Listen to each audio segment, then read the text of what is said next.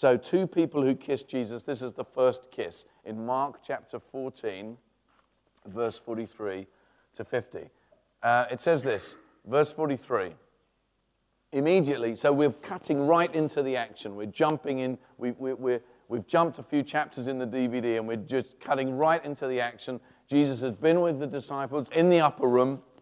They've come down, they've prayed in the Garden of Gethsemane, and now a crowd, an unruly mob, are coming to arrest Jesus. And that's what we're cutting into. Immediately, even Jesus, as Jesus said this, Judas, one of the 12 disciples, arrived with a crowd of men armed with swords and clubs. They'd been sent by the leading priests, the teachers of religious law, and the elders. The traitor, Judas, had given them a pre-arranged signal.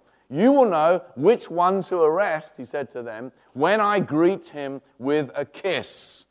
Then you can take him away under guard. It's important to note there that, okay, it was nighttime, but Jesus was not wearing any special robes that distinguished him from the disciples. He just was ordinarily dressed as they were, and this was the signal to greet. He would be greeted with a kiss. Judas would kiss him. Then you can take him away under guard. As soon as they arrived, Judas walked up to Jesus. "Rabbi," he exclaimed, and he gave him the kiss. Then the others grabbed Jesus and arrested him. But one of the men with Jesus, we know from one of the other Gospels that was Peter, pulled out his sword and cut off the high priest's slave's ear. His name was Malchus, and it slashed off the ear. Jesus asked them, "Am I some dangerous revolutionary that you come with swords and clubs to arrest me? Why didn't you arrest me in the temple? I was there among you teaching every day. But these things are happening to fulfill what the Scriptures say about me." And then all his disciples deserted him and ran away. And this is the first kiss. "Rabbi," Judas exclaimed, and he gave him the kiss. Well, I'm not suggesting that anyone here is a Judas. Where's the Judas? You're the Judas. He's the Judas. I'm the Judas. I'm not saying that. But this kiss is instructive. There are aspects of helpful instruction, perhaps warning for us as we look at this particular kiss. The first thing it teaches us is that it's possible to be very close to Christianity, to real Christianity, and be unchanged by it. I mean, Judas was as close as you could get. He was one of the 12. It's possible to be very close and be unchanged. Judas had traveled with Jesus, 3 years. I mean, he was there when the blind received their sight and the deaf heard. He was there when Jesus distributed miraculously bread and fish to a crowd. He was there. He'd heard this incredible teaching that they never heard before. Temple police were sent to arrest Jesus, and a day passed and they still hadn't arrested him. And when they finally returned, the police returned to the temple, they said, "Why haven't you brought him in?" And they said to the Pharisees, to the religious leaders, they said, "No man speaks the way that this man speaks." I mean, Judas had heard this incredible teaching. He was right in the middle of it all. And yet, actually unchanged. That's a scary thought right there, isn't it? That you could be that close to the real thing. Wasn't the only one that was close. There were 2 soldiers at the cross and the blood was actually dripping down near them. And they were more concerned about getting the robe, the clothing. And just behind them, the Son of God is dying for the sins of the world. And they didn't see it at all. For them, it was just another crucifixion. This is just business as usual. You can be very, very close and yet not see it. That's a scary thought. There are many people, you know Christians, there's some connection with Christianity or the church in some way, but are unaffected by it. in a sense, this is my story. That was Judas. He was so close, but unchanged. Secondly, it's possible to look like a Christian and not be one. I mean, Judas did Christian things, didn't he? He prayed and he heard sermons and he was part of the ministry team, actually. He saw the sick getting healed, and, you read through the Gospels, and when Jesus in the upper room said, one of you, at the Last Supper, Jesus said, one of you will betray me. They didn't all say, well, that's obvious. It's the guy looking after the money. It's Judas. They didn't say that, did they? In fact, as they looked around, it couldn't be any of them. One of you will betray me? What are you talking about? Well, they'd learned by then that Jesus, it wasn't wrong. And so they began questioning themselves. Is it me? Could it be me? Could it be me? Could it be me? Could it be me? And then Judas, the hypocrite, knowing that he'd already betrayed Jesus for 30 pieces of silver, says, could it be me? You can look like a Christian. Sometimes when, this happens. The gospel comes to you and you realize, you understand it. It's real. It may be that you've been a churchgoer for a while. This isn't about if this is the first time you've ever, it's not about that. It's not about if this is the first time you've ever heard this. No, you've heard this. You've heard this. But suddenly you realize, actually, I need to respond to this. I need this on the inside. I need this on the inside. That was Judas. Jesus said, you must be born again. It's an internal operation of God in the soul that brings life.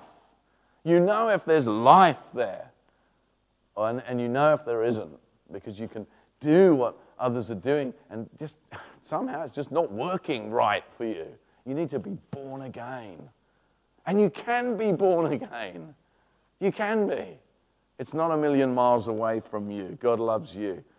Thirdly, it's possible to appear to be positive about Christianity and yet actually be living for sin. That's what really got Judas going. That's what made him alive, was for money. It was money. He always had a problem with the money, and then he sold Jesus out for 30 pieces of silver. It's incredible what people will do for money. It's amazing what people will do for money. All the normal processes of decision making, all of that can go out of the window. People do ridiculous things for money, And Judas betrayed Jesus. Betrayed Jesus for it. You can look positive. You can be positive about the church and the church's contribution, in various different parts of the world, and obviously relief organizations and NGOs that are essentially Christian or based on Christian models. You can see that. You can be positive about it. You can say nice things. You can actually even support Christianity in some way or another, but actually yourself be living for sin. That's what really brings you alive. Well, that was what it was like for Judas. And sometimes it's a more respectable thing. It looks respectable. And those who are respectable really don't like it if their spiritual, if the authenticity of their apparent spiritual life is questioned. That can seem offensive to someone. How dare you? But actually God, He knows everything. And He's not scared of you either. I mean, some people are a little bit intimidating, aren't they? They answer back very quickly and they've got the right answer and they can get you in an argument. You can't really think of the right answer and you go away, you think, I just said that, and you can't, And there are some people who are just there. But actually, come on. Have you been born again? Do you know God? Have your sins been forgiven? Are you really right with God? Well, that was Judas. So his kiss is a kiss of hypocrisy. And, may God save every single one of us from that. And now the good news. The second kiss is in Luke chapter 7. So if you have a Bible, you can shift over to there. I'll read it to you.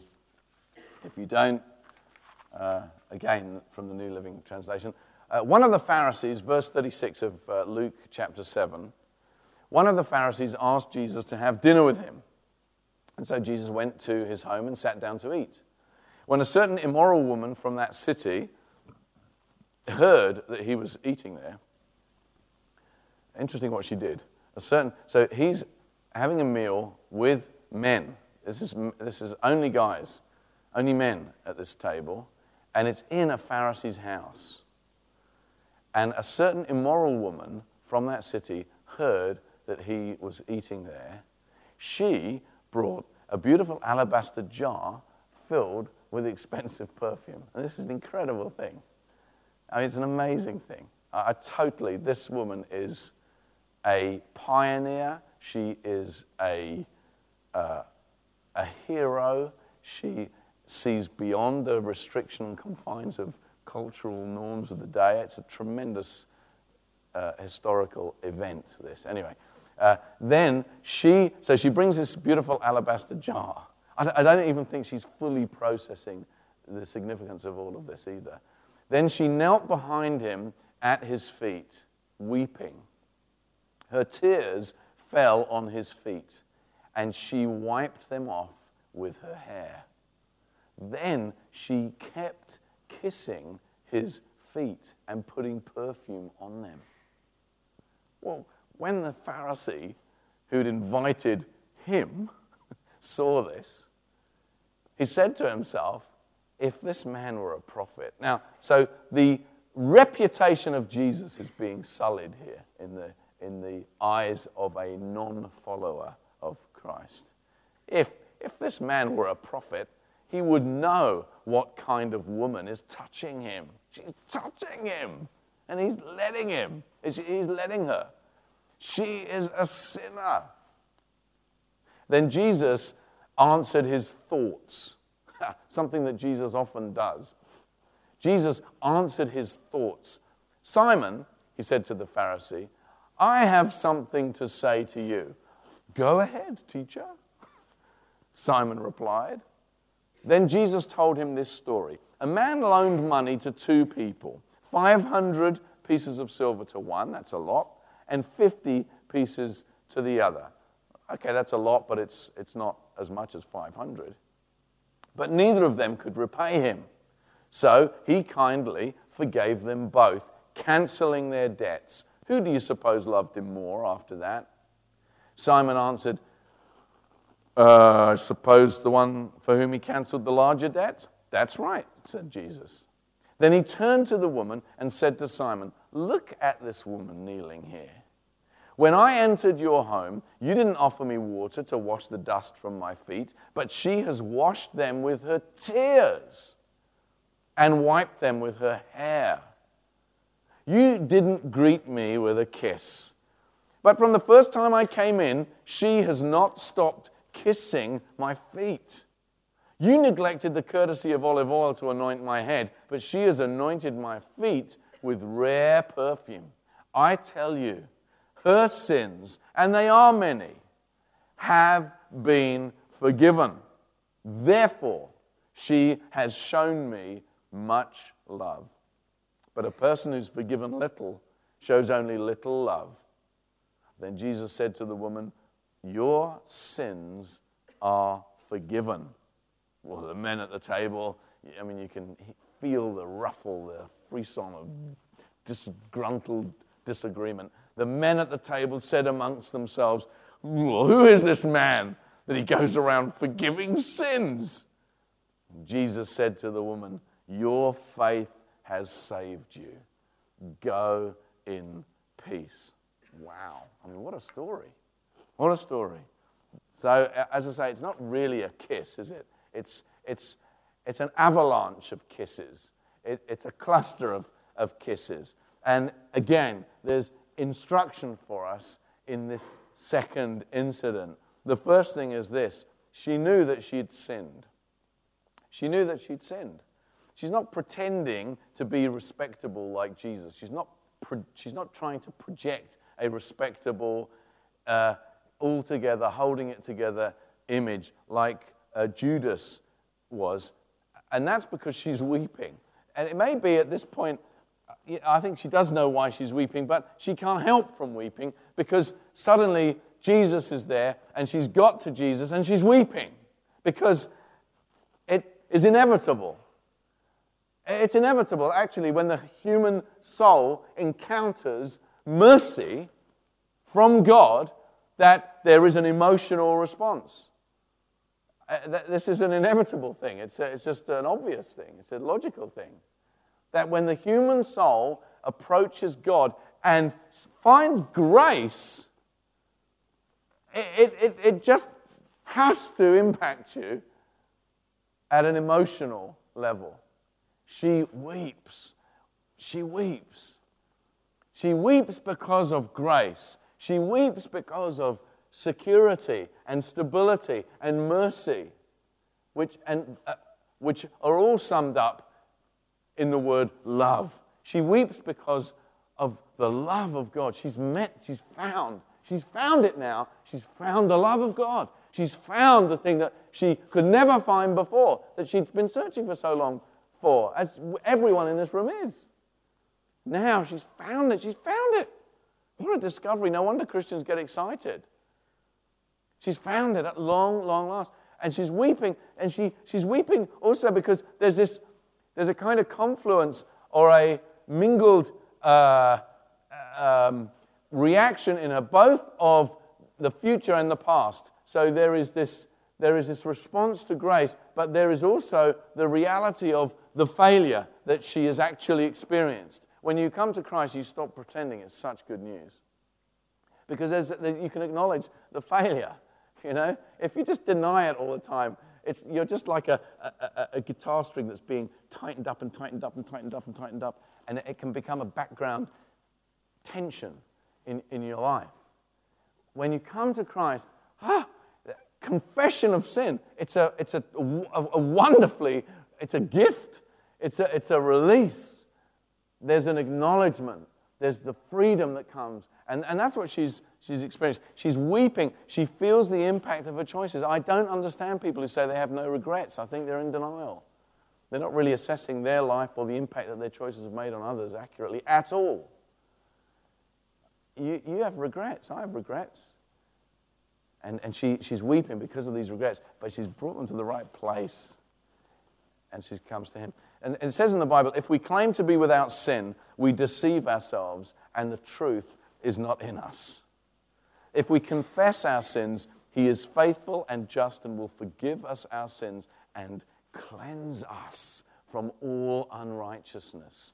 The proclamation of the Christian faith in any given culture is not the source of guilt feelings in that culture. The proclamation of the Christian gospel is the solution to guilt problems in any given culture. If we confess our sins, he is faithful and just to forgive us our sins and cleanse us from all unrighteousness. This is the answer. And that's what she's found. Again, I don't think she's processing everything exactly as I've outlined, but that's what's happening to this woman. So she knew she'd sinned. Secondly, she comes to Jesus. So she brings all of this to the right place. It says she'd lived a sinful life in that town. But when she learned that Jesus was close by, this is an opportunity. And actually, you know, this is true through the Gospels in many different ways. You have to take hold of the moment when it comes to you. There are moments in the Gospels where Jesus is passing by. Who's passing by? It's Jesus. Son of David, have mercy on me. Or if I can only get through and touch the hem of his robe, I know I'll be healed, said the woman with the issue of blood. There are moments where you need to actually take hold of that. You need to actually get hold of God. And today is such a moment perhaps for you. This was certainly for her. But look at the situation. I mean, he's eating in a Pharisee's house, but when she learned that he was there, she gets this perfume and she comes to him. Somehow she just knew that he wouldn't push her away. He wouldn't say, you need an appointment. You know, excuse me, there are procedures here. God isn't like that. That's one of the things I love about God. God isn't like that. Excuse me, there's a procedure here. It's the same with the kids. The parents wanted to bring the kids to Jesus, and the disciples saying, oh, no, this is important. We've got stuff to do. Jesus said, no. Your protocol and your idea of process and all of that, no. Jesus is not like a government official or a very important person that there's a whole set of processes before you can actually get an interview with that person. He's available now to you. He's available now. There is a kind of glorious informality about the true and the living God. It's wonderful. But anyhow, she knows if I can only get to him, she doesn't try and clean up her act, her reputation, just make it like, so I could never become a Christian because look at this. You seem like you've got it together. I know I haven't got it together, but maybe if I kind of adjust as much as I can, then the leap from where I am to where I think you are isn't going to be as extreme. That's a mistake. What happens is we come with our, brokenness. We come with our sinfulness. We come with our unfinished, unresolved issues, with those open questions that still haven't been perfectly answered. We come with all of that and with the tangled up consequences of decisions that we've made sometimes. There are people who've got very tangled up. Does it mean this? Does it mean that? What do I need to bring all of that? Bring your life. Bring the whole thing. Put it all on the table and come to Christ and say, God, you sort it out. But I know this. I need to give my life to you. Now I've got to make a change. I've got to make a decision. I've got to follow you.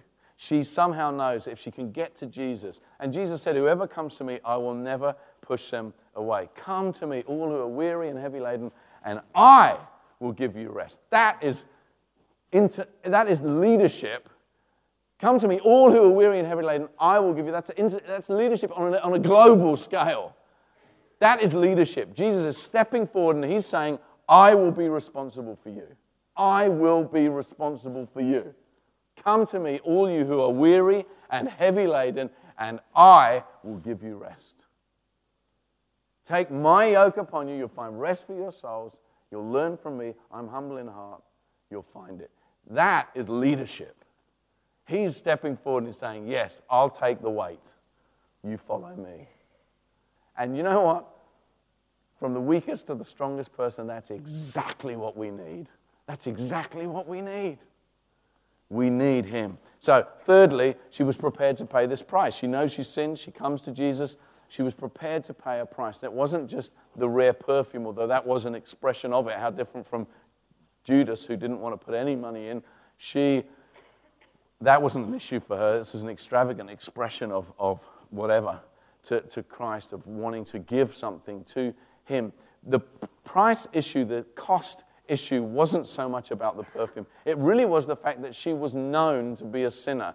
And that means there were consequences in her becoming a follower. Oh, really? You are now becoming a follower of Jesus? I don't think so. That was the tension for her. How could it be?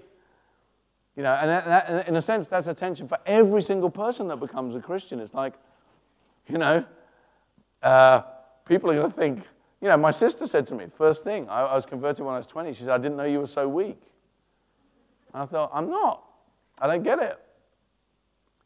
People think different things of me. My father said to me, I'll give it 3 weeks. They said it was politics before, now it's religion. You've just shifted the focus of your anxiety. People don't necessarily understand. She was known to be, she had a colorful past. And people knew it. And so for her there's always a reason why it's not really going to work for you. And for her, it's like, people will say, oh, so now you've got religion. Oh, so now you're holy. Oh, now you're going to be holier than we are. Oh, right. So there was this possibility of mockery. There was the possibility of an accusation of hypocrisy in her life, as though it could just... But she somehow knew, it's worth that. I've got to get to Jesus. I've got to get to Jesus. It's more important to me than how people think of me. I've got to get to Jesus. And so 2 more short things. Fourthly, she surrenders her heart to Christ. You can see it there, verse 38. She's surrendering to him. And that's really the essence of conversion, is that simple. That's why a child with far less information or someone who really knows very little about Christianity, they can surrender to Christ. You just take a step and say, yes, Lord, come into my life. And then your mind and your heart are filled with the information. It's wonderful. I think I wasn't a complete Wally before I became a Christian, but my intellect came alive after I became a Christian.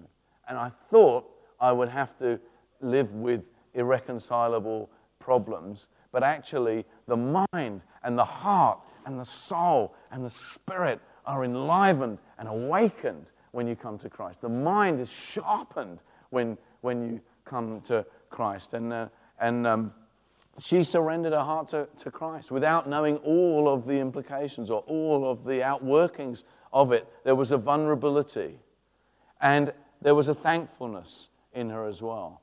And because, you see, Jesus could say to her, your sins are forgiven, not just because it's like a divine fiat, but because he knew he was going to die. He was going to die on the cross for her sins. Jesus died on the cross for our sins. When he died on the cross, he put himself in our place. And the judgment of God against sin was put upon him, was unleashed upon him. And he received the full weight of the punishment for our sins. So that when we recognize that he has taken our place, that in his body he has suffered for our sins on the cross, we can be forgiven. We can be forgiven.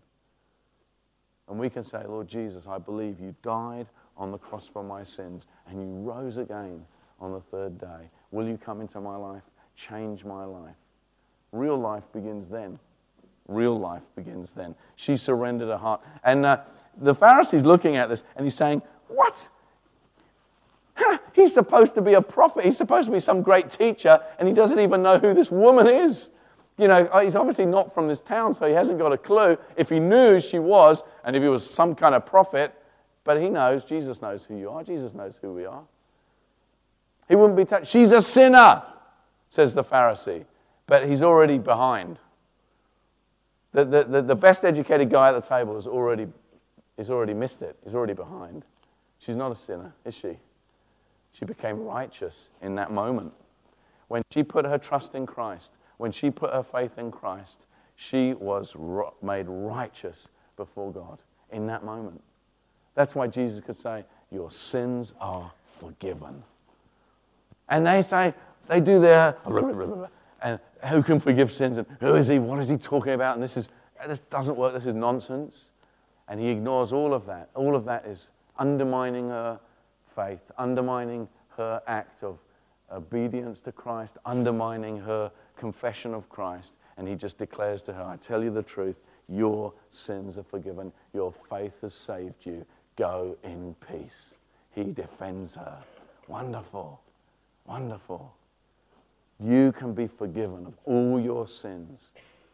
It wasn't cheap. It wasn't easy. The Son of God died on the cross and suffered the punishment and the consequences, the eternal consequences for your sin when he was on the cross, so that you could be free, so that you could be forgiven, and so that you could know the truth.